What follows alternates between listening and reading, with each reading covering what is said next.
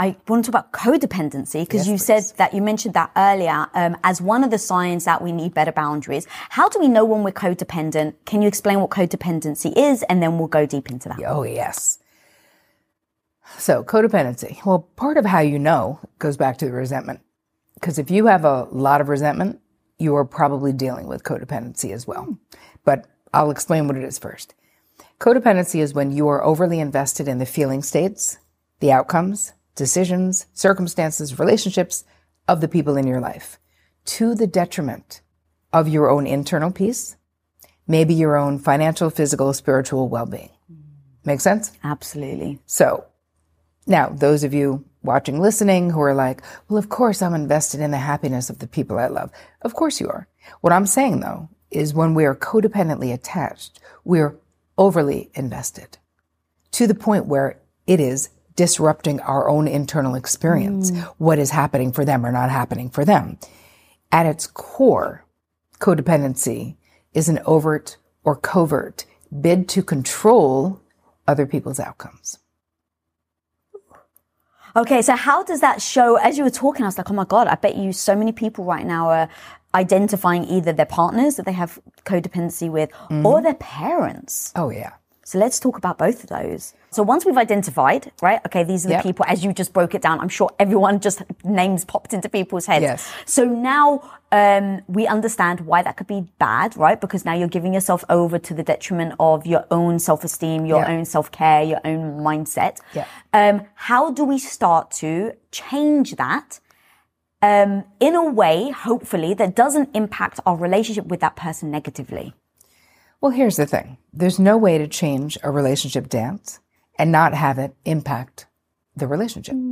So I don't know that it will necessarily have to be negative, but when we change our boundary dances, which is what becoming less codependent means, people are going to notice. And probably in the beginning, they're not going to like it.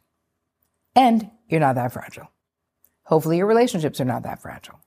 So back to with regular codependency, quote unquote, people in my practice, I created a term because the codependency that was popularized in the 70s and 80s, Melody Beattie, Codependent No More, got to be involved with the addict. It's all about enabling. In my therapy practice, I had incredibly high functioning women in my practice. So I would identify and say, hey, what I'm noticing, what you're talking about, that's a codependent relational pattern. And they would be like, yeah, no way, lady. Wrong. You have no idea what's going on. I'm making all the dough. I'm the one everyone comes to. I'm the answer person. I'm always fixing all the things for all the people. I'm not dependent on squat, lady. They're all dependent on me. And I was like, oh, my clients don't know what codependency is. They do not realize. So I changed it and I created a new moniker, and I'm actually writing my second book and it's about this right now. High functioning codependency. Dude, I am first in line to buy that book. Because when I heard you talk about this, like, it's so funny because all the high functioning women are just like, what do you mean? Like, I'm not codependent. I got my shit. Like, you kind of think of yourself as you can't be independent. Yeah. And you think of yourself almost as hyper independent, but when you're overly invested in fixing the lives of others, you're not being independent. So once a high functioning codependency, which is basically the same description, except you're so highly capable, you make it look easy. So people do come to you. You are the answer person. You do have 400 balls in the air and you are somehow managing to do it all. But what I've found in my practice over the last 25 years is that we're doing it all, but at the expense of ourselves, our health, our inner peace, our joy, being known, just simply being actually known instead of just being utilitarian, right? Like being useful to the people in our lives, which is a big part of being a high functioning codependent. But who actually knows us? We know the people in our lives. I know what everyone eats, everyone's birthday, who's not talking to who. I got it all. Like we know everyone. And when you really think about it, how many people know you that intimately? Because we're so busy being like, I got it. It's fine. It's good. No problems. I'm good. You know, Yeah. So how do you, in those situations, because you can identify yourself as one, right? And then go, okay, maybe this isn't good for me. But you get a lot of validation from it. You get a lot of your self-esteem from it. So I can understand why so often so many of us stay there, because we may fear, where are we going to get our validation from if I'm not the one people turn to, if I'm not seen as useful? Right. Well, I'll share a quick story of what helped me pivot and stop. Right. I still have the desire to help everyone in the world, but doing it in a more healthy way now. But I had a therapist who helped me realize that by inserting myself into the middle of other people's problems, even if they wanted me to, right, that it was literally me being like centering their problem on me. And it's basically them saying, I'm like a loser. I don't have the answer. I don't know the answer, but you know the answer. And by me, quote unquote, giving the answer, I was agreeing with them. Like, you're right. I know better than you what you should do in your life. And that is simply untrue. And I thought I was doing it out of love. I was like, I'm all Mother Teresa. Like, I literally thought, like, I'm just a lover like that, you know. I'm just a giver. I'm just like that. And when that realization came around, and she was like, Terry, you are the way you are. I was trying to micromanage my sister's life that was falling apart at the time or whatever. And she said, do you know why you're doing this? And I was like, no, because I love her and because I don't want her to be in this abusive relationship or whatever. And she was like, that may be true, but that's not why. She's like, you've spent 20 years creating a pretty harmonious, healthy life.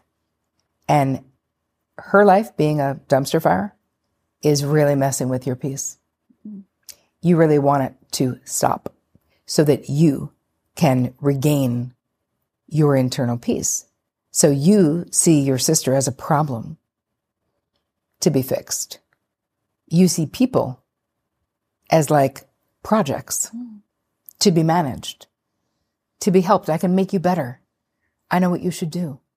All of that bandwidth that you're leaking for other people, that needs to be going in. You need to be worrying about your original injuries, your life. Are you drawing boundaries? How are you communicating? But instead, you're dispersing it all over town. And, you know, you don't have endless energy as a human being.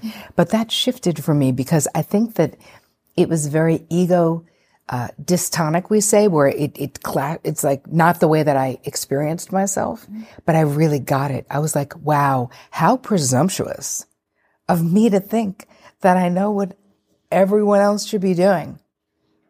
That is presumptuous. Am I God? Of course I'm not. And it's so much more loving, instead of to fix people, to be with people in their pain.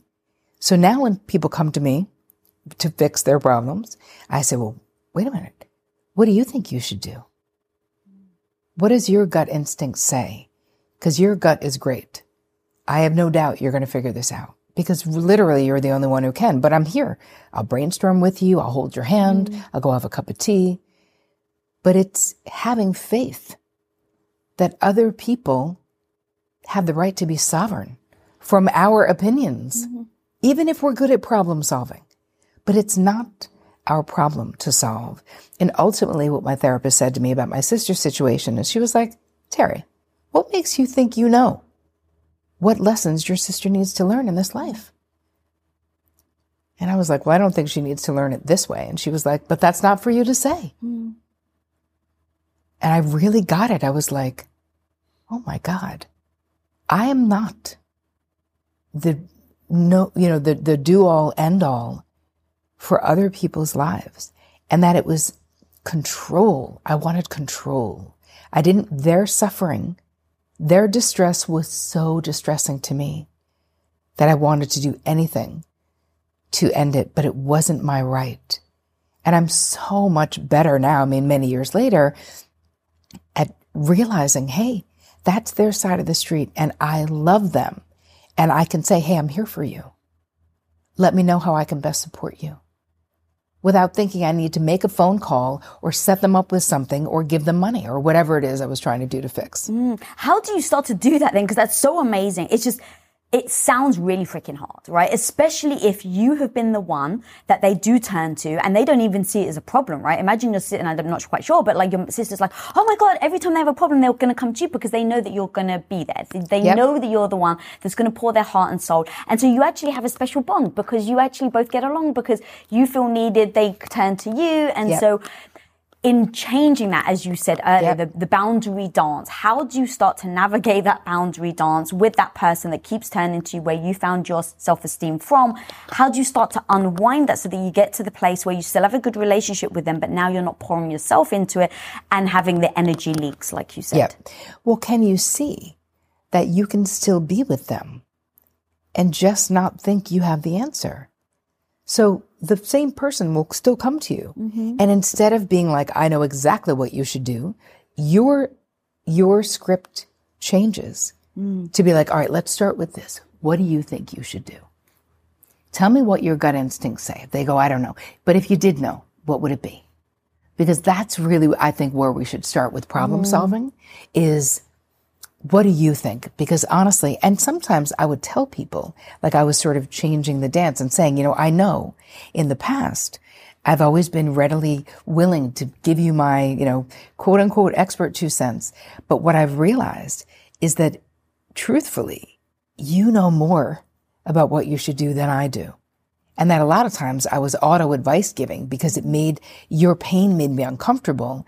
But I'm really down to be with you right now and to be in this moment. But I really do want to know what you think. That was so beautiful because part of what I would worry about is that they now feel abandoned, right? And you're actually doing it to better your relationship. You're actually doing it for their sake so they start to get stronger on their own, but you want to be supportive. So giving words like that is so amazing and so beautiful. And I would absolutely do that. I would be honest and upfront for my own sake so that they didn't feel abandoned. Yes. And that you don't have to worry, right? That they're going to think you're now like not available to them. Exactly, yeah. But I think what you'll find happens is that your relationships deepen so much when we start relating to people as equals and that they have the right to whatever life they're having, even if they're making mistakes. My mother had this great thing on her refrigerator all growing up that said, I promise not to take credit for your accomplishments if you promise not to blame me for your mistakes. Oh my God, that's amazing. All mothers need that to give to their kids. Yes. And I feel like it's very appropriate when it comes to this too, right? Because when you're overly controlling other people and overly giving advice, sometimes people take your advice and then the thing is a disaster. And then they come back and they're like, yeah, thanks, Lise. So I did what you said. And now my friend's not talking to me, Yeah. That is not your side of the street. Me telling someone what to do is not my side of the street. So whatever happens, that's their life.